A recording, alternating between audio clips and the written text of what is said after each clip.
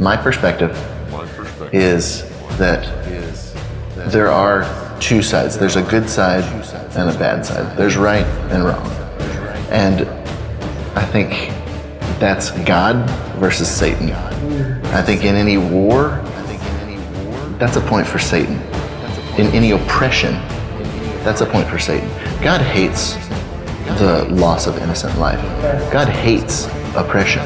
In fact, if you read the prophets, every time Bene Israel did not treat the foreigner well or followed after idols, they were taken into captivity.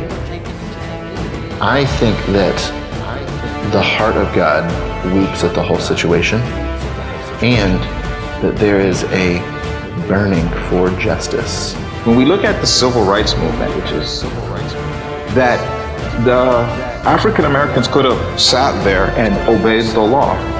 When we look at the entire world, in this case with Palestine, it's like 95% of the world's population is like, what they're doing is wrong.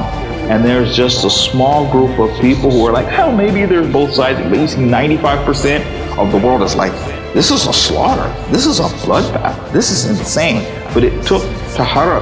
It took a movement from the Palestinians breaking the law and standing up for their right as a human being.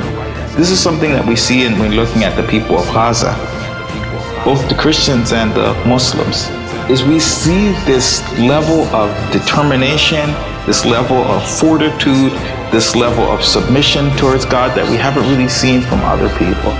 That their family, entire families, everybody, from the mom, dad, grandfather, church is blown up, masjid's blown up, and they're saying that all of these things are in the way of Allah. All of these things are with Allah, and it didn't change their faith. And so for us to be ready for Prophet Isa, for us to be ready for Imam Mahdi, we have to take all of these things that are in our heart that are not Allah out of our heart. And then that opens up our heart for Isa alayhi salam, Imam Mahdi alayhi salam, and when they come, say, call us to come, we'll come. Call us to come, we'll come. Call us to come, we'll come. Call us to come, we'll come.